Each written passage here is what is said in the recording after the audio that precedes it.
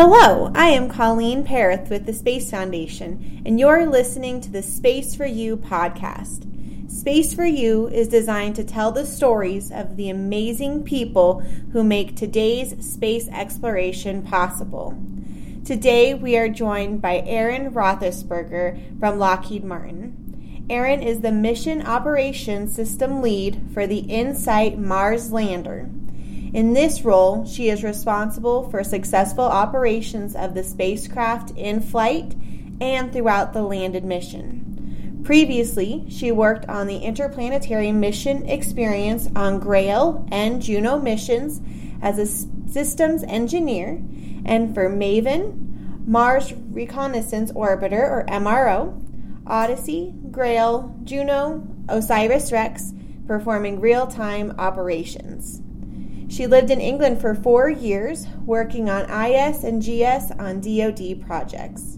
She is a Master of Science in Mechatronics, which is Mechanical and Electronics Engineering, in case you're like me and didn't know what that stood for, from the University of Denver, and she is a Bachelor of Science in Physics from the Colorado School of Mines. She lists some of her interests as farming, including plants and birds, running, cycling, and pyrotechnics. And I think everyone should have pyrotechnics listed as one of their interests because that's pretty awesome. So thank you so much for joining us today, Aaron. We're thrilled to have you. Yeah, excited to be here. So first of all, can you tell us a little bit about how you got your start with being a Mars explorer? Well, as I mentioned in my previous experience, I actually started as Moon Explorer with the Grail program. I'd been working in engineering in England, northern England, and when I moved back to Colorado, I started to search around among the various jobs that Lockheed had down here in Littleton, and saw a posting for part of the commercial civil space and deep space exploration, deep space exploration, and came to the interview and was just basically like a kid in a candy store. Was super excited at the prospect even of working on an interplanetary mission, something I think that I kind of saw in college and definitely saw with Lockheed when I first applied, and just super excited to get the chance to be a part of it. So when I joined with the Grail mission. When that ended at the end of 2012, moved over to the Juno mission, which is the Jupiter orbiter. We were doing Earth flyby operations the year that I worked on Juno. When that scaled back, then to complete the rest of its cruise before it arrived at Jupiter, then I popped over to InSight, and I've been working on InSight since the beginning of 2014. Awesome. Now, growing up, was being a planetary scientist something you dreamt of doing? I don't think that I knew the career existed as a kid. I think there was a lot of kids, like many kids, fascination with astronauts and space. As far as what you could actually do in space or work with in space beyond being an astronaut, I didn't know. I don't think I knew what careers were out there probably until college. Okay. So as a kid and even as you went into college, did you have a favorite subject that you liked to study? Do you feel like any of those subjects are really what put you on the path to becoming what you do today? I think I was drawn to math, or I did, partially because I did well in math, and I think part of that is because of how it follows its own rules and the challenge of solving puzzles. Solving problems, solving puzzles is very, very much in my nature, and the more you get into certain math problems, especially algebra, it's almost more like solving a puzzle than it is just an assignment, or it's more like solving a puzzle, and I think that's where I was kind of intrigued or kind of hooked by with math classes. Not to say that there weren't upper level math classes that had me banging my head against the wall, but then there was, when I took physics classes and mechanics physics classes, where you could take a lot of those equations that you'd learned in algebra and trigonometry and make predictions and have them come out accurately because of the math and how that math governs the physical world. I think was probably was probably a revelation. I think, especially early physics classes where you're launching the marble across the room and it does exactly what you've predicted it to do on paper. Was just, it was fascinating and it was cool, and it was, just applications of math that, I don't know, were fun, I guess. Well, and I always enjoyed math as well, but, a lot of times we hear, well, you'll never use this as an adult, but we don't always realize that math really isn't everything that we do. So, like you said, to be able to see the marble doing what you put on paper, I've always found that's a lot of fun to see and realize, well, maybe we do use it in real life, we just don't always think about it. Yes, exactly. I totally agree. So can you tell us, how do you prepare to explore a place that is truly remote like Mars, somewhere uninhabitable, without the right equipment or the communications between here and there where it's not instantaneous, there's that lag between it? How do we prepare for that? Piece by piece, essentially. So when you get into engineering, and specifically systems engineering, one of the things that we do, or that you'll hear a lot about, is the systems engineering B, and that's where you take something at its highest level, like say I want to do a Mars lander, and you start breaking it down piece by piece, and then you say, okay, well, I want to do a Mars lander. And you say, well, what are the major aspects of a Mars lander? And you think communications, thermal, power, and then you take each of those sections and you break them down even further to say, well, how much power do we need, and what's the temperature going to be like where we land? Everything we do here is pretty specialized. So it's not like even though we base the InSight lander off of the Phoenix lander, our environment and our mission is completely different. So we can build on what we've learned, but we have to take everything and adapt it for a custom solution, a specific problem and a custom solution, because there's no two interplanetary missions that are quite alike. So yeah, everything we do is custom, and so we have to take each problem and basically break it down and come up with a solution that works for that environment and for that particular science mission, especially to make sure that we get the support structure in a spacecraft that the scientists need to do their mission on Mars. Okay. And you said that you're currently working on the Mars InSight lander. And you've mentioned, we said at the beginning, there's many different interplanetary missions you've worked on.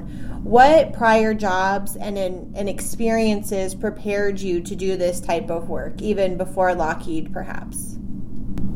Well, I don't know that anything quite prepares you, in the sense that, like I said, everything we do here is pretty custom. As far as skills and you need to be able to learn, you need to be able to treat everything as a learning experience. And a big part of this is trying to be able to track and organize all of these individual quirks and specialty items associated with doing a Mars lander. Mm-hmm. Do you have a teacher or a mentor, someone that's inspired you? Not really. I mean, I had teachers, in my past that were influences, good and bad. Nobody really that I can say specifically led me to a position in space, though, I don't think. Okay. Was there anything about space in particular that intrigued you? I studied physics. So there was a point where we did a classical mechanics course, and we did a number of plottings and plottings of interplanetary trajectories. And at one point, we had done some computer modeling to recreate Voyager trajectories. And I think that,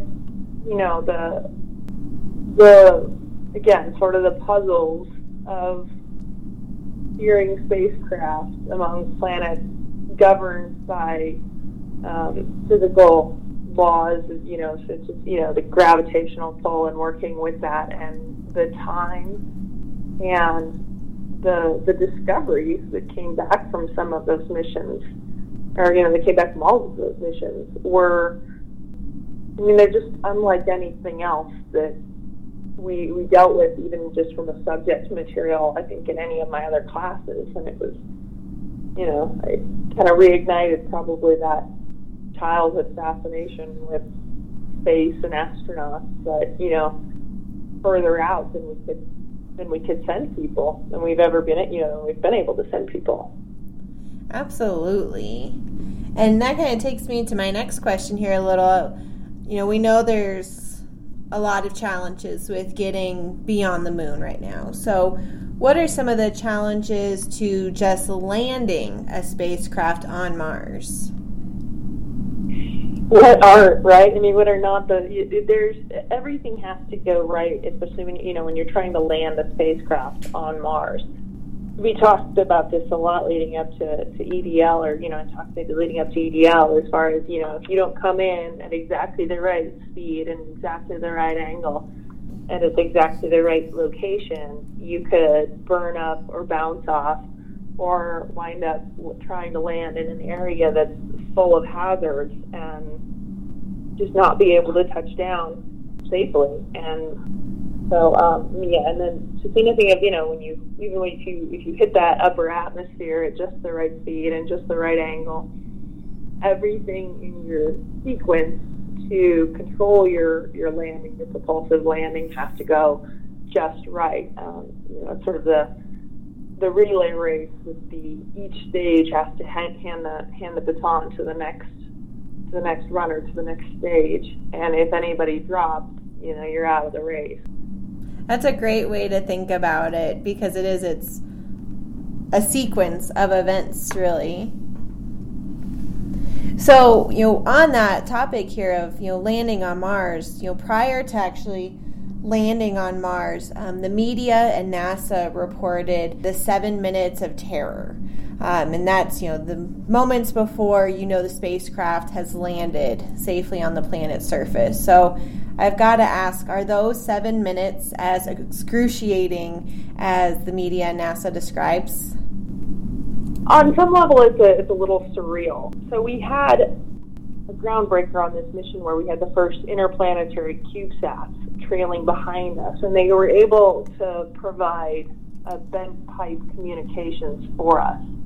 The orbiters at Mars that could see us weren't able to, basically, what we call bent pipe communications is where it can immediately turn that signal around and route it right back down to Earth.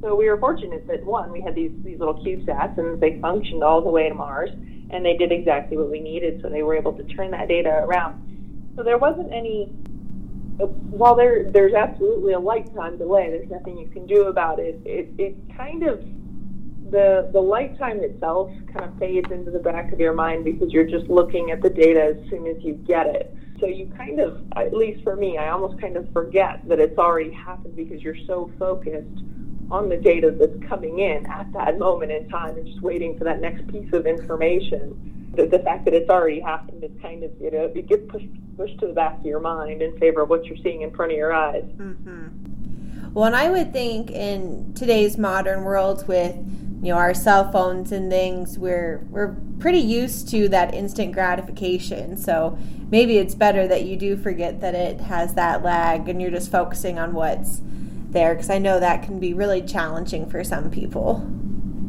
Yeah, I got kind of spoiled. The first mission I worked, the first interplanetary mission I worked was Grail, which was a set of twin moon orbiters, and round trip light time to the moon and back is 2 seconds. And at one point we had this kind of funny thing where our voice nets that we use to talk, when we're doing a lot of the commanding on the nets, somehow started getting broadcast over the Cassini nets.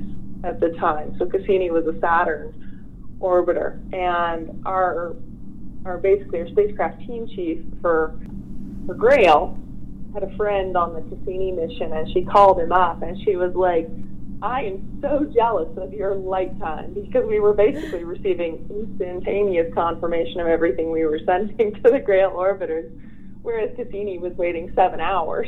Yeah, I can see that. It could be a little frustrating almost for them.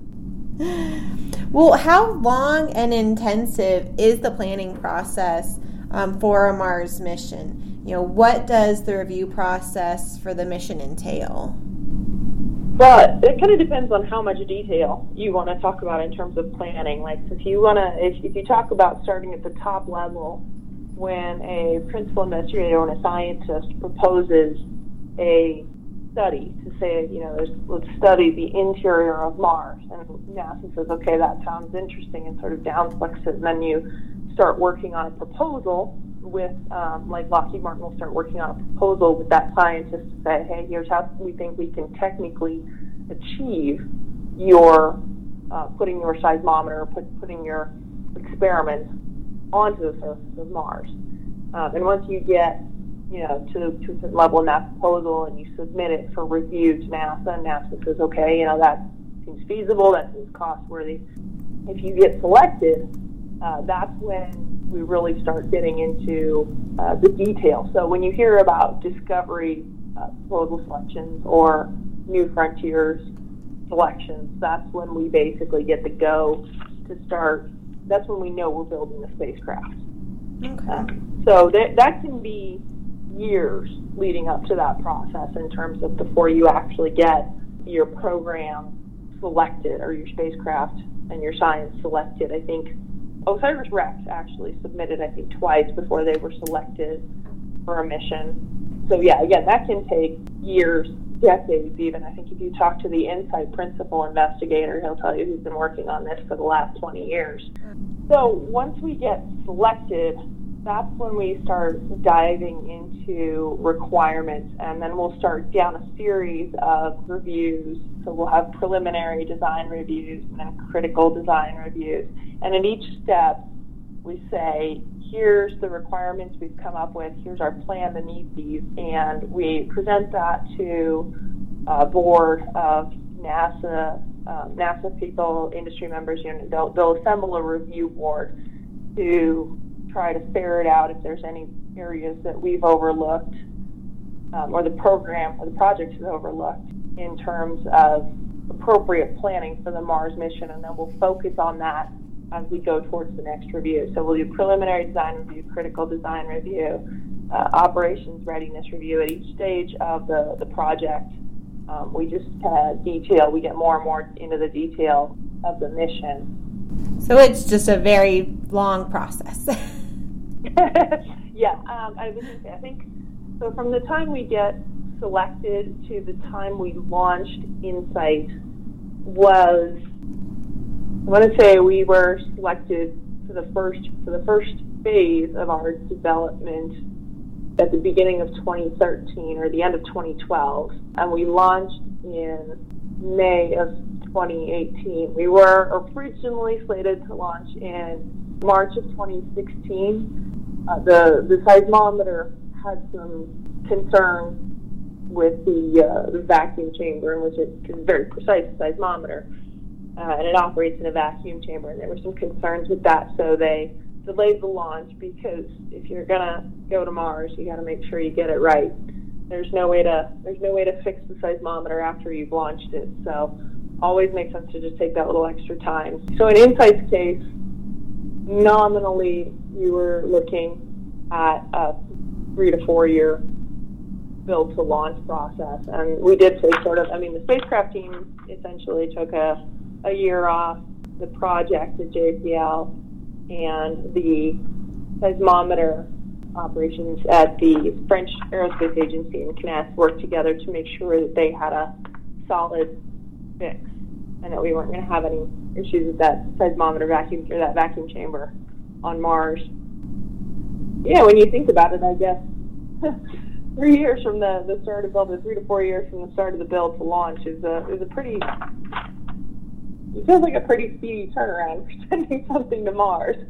Absolutely, considering how long it takes to get there in the first place, and like you were saying, you want to make sure things work right, because if something doesn't go right, you can't just send an engineer to take a peek at it and get things going again. So. Right, and a lot of that, was things that come out, and that we do extensive testing during our assembly, test, launch operations, the ATLO phase of the program, which is basically when we're building the spacecraft right up until the moment it launches. We do a lot of testing on the flight hardware itself and on the flight software on the vehicle to make sure that it all works, and we put it through various environmental tests as well, in what they call thermal vac, where they'll chill it down and they'll put it in a low pressure environment as it will experience in space, and then also on the surface of Mars. So you've obviously been working on InSight for several years now, and it sounds like you've done some various things within the mission. What would you say is kind of your primary role with InSight? When I started on InSight, I started with mission operations, and that might sound strange given that I started in 2014 before the spacecraft had launched, but mission operations includes all of the planning and a lot of the onboard sequences and activities that we're going to do once we launch, and that starts well early in the process.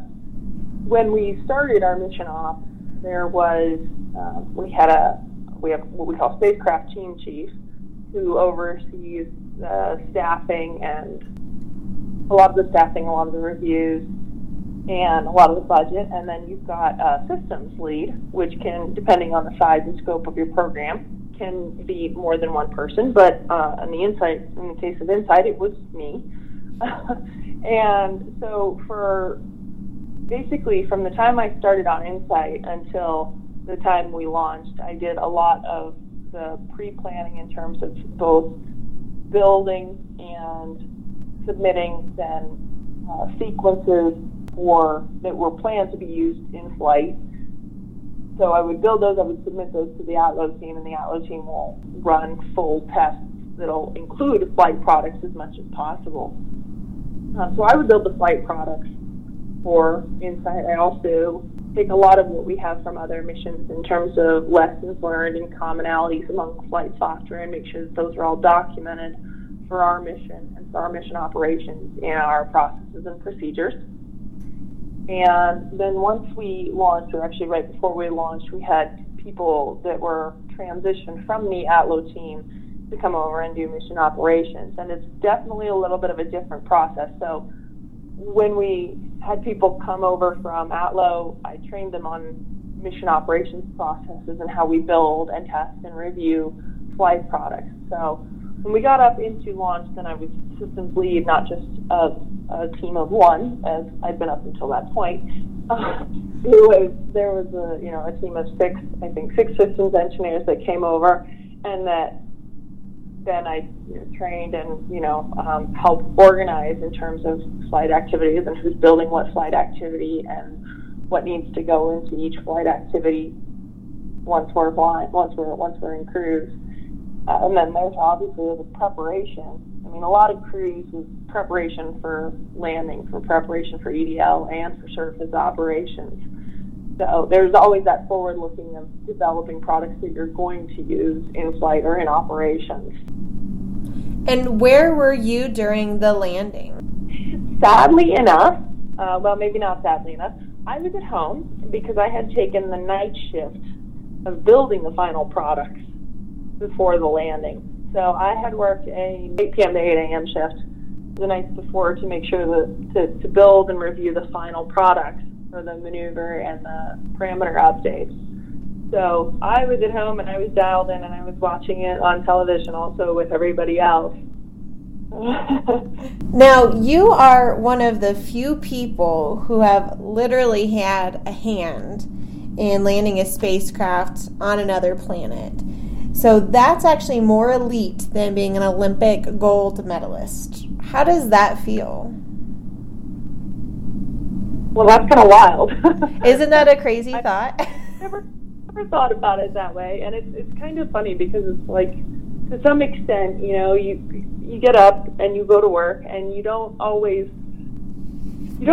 remember that you're landing a spacecraft on Mars. Sometimes you're reviewing paperwork and you're putting together documents and processes and procedures, and then just every now and then you stop and you see these pictures online from this spacecraft that you helped land, and it's just this shock of, I did this, I'm making a difference, That is pretty cool, and I would probably brag about that if I were you, that you're more elite than an Olympic gold medalist. Every now and then, it's kind of a fun little conversation starter. Mm-hmm. If, you're out with people and they say, oh, what do you do? And you say, I do mission operations for Mars Insight Lander, for NASA's Mars Insight Lander. And everybody kind of stops, and a lot of people do a double take, and they go, wait, what? No, really, the Mars Insight mission is still somewhat in the early stages, but from your point of view, what's been the biggest surprise with this mission so far? I think probably the biggest surprise of the mission so far to me might be the amount of wind and dust that we're seeing in the area.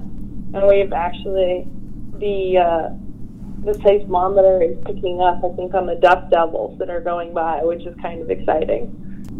That's pretty neat, because we don't fully know, other than from photos and, the few years really that we've had landers and rovers on Mars, of what all it's like. So that would be pretty neat to see. There was one point after we landed where once we got the wind and thermal shield off of the deck of the lander, and we went to put it over this ice, that it uncovers sort of a pressure sensor for the vehicle. And since then they've been posting Mars weather at Insight's location, which is always kind of fun to track, to see what's the weather. It's just like, what's the forecast? What's the weather like on Mars? I'm sure there'll be an app for that soon enough. Now, from this mission to the future missions that we're going to have going to Mars, what do you think will go differently or be done differently for these future missions? Without knowing what that future mission wants to do or needs to look for on Mars, that's really hard. I think Insight, having built on the Phoenix lander, I think that there's a lot of applications that we could use this same base model for around Mars. And depending on what you want to do with it, the dynamics change in terms of, do you need to take something off the deck and put it on the surface like we did on Insight?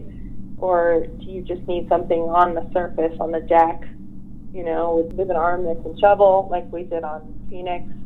But there's a lot of applications for what I think is a fairly simple but proven lander.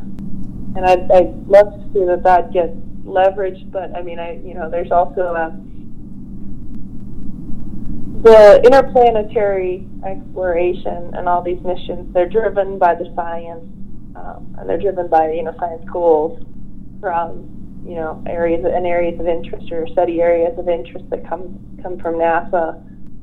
So whether or not we can align, or if we can adapt anything from Insight, not just to other Mars missions, but to other interplanetary missions, that would be wonderfully exciting.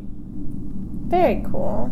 Didn't really answer your question, I guess, but like you said, it's hard to say though, because they are their future missions, and we're gonna maybe have different goals with going to them. So, yeah, I think it was a fair answer. So you've had a lot of really unique experiences that, like you said, not many people have been able to have in this profession. How do you think that these experiences as a planetary explorer have changed you professionally or personally? I think Insight has changed me, I suppose, in both a personal and professional sense, in a confidence level. That when we launched, or even right before we launched, and I became an actual team lead, and I needed to organize people and schedules, not just activities and products, and finding that I was able to do it, and able to do it well, as documented by the success of the mission so far. It was kind of nice, because I don't know that I thought of myself as a leader, or somebody who would be a good manager. I don't know that I don't know that I would make a good manager per se, but I enjoyed working with the team, and I enjoyed training. I really enjoyed some of the training and some of the junior engineers. I really liked being able to help junior engineers grow their career and learn, and be available, and watching them succeed and watching them learn. I guess the other thing that I think that Insight has helped with is I've definitely been more engaged publicly in terms of outreach. There's plenty of opportunities, I think, with this mission and the excitement around landing on Mars that enabled that, and it was a lot of fun to get out there and see the public interest in Insight. That's really cool.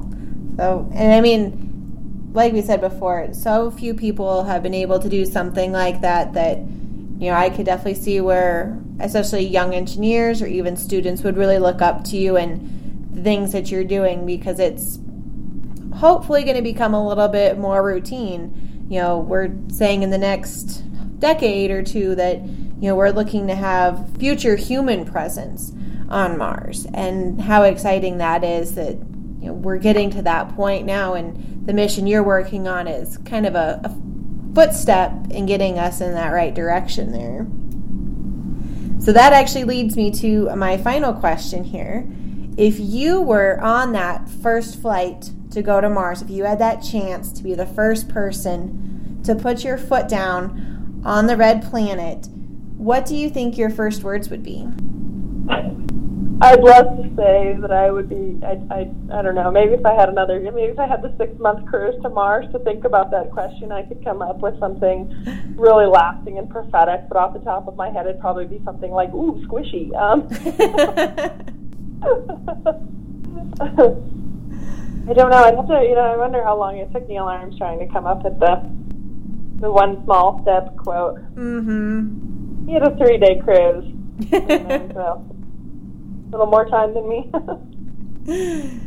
Well, I always think that's a good question for us to think about, because, like you, I would probably say something very similar to that, and just the excitement of it, the whole thing would be a lot of fun. And we've got the lag of time for things getting back to Earth, so maybe you could even change it after you said it. People wouldn't know. Well, thank you so much, Erin. It's been such a delight to speak with you today, and I think our listeners have heard some really cool stuff, and hopefully been inspired themselves to take that next step that math helps get us there, that we use it every day, even if we don't always realize it. So we've really appreciated your time and having you here with us today. Well, thanks for inviting me, and for the work that you guys do. I would love to see more and more space exploration, both robotic and human. I think it's a testament to who we are as people to keep exploring. Absolutely. I always like the quote, adventure is out there. There's always something else for us to explore. Yeah, that's very good. Well, that does conclude this episode of the Space Foundation's Space for You podcast. Keep your eyes and ears open for more Space for You episodes by checking out our social media outlets on Facebook, Twitter, Instagram, and LinkedIn, and of course our website at www.spacefoundation.org. On all of these outlets and more, it's our goal to inspire, educate, connect, and advocate for the space community, because at the Space Foundation, we always have space for you. Thank you for listening.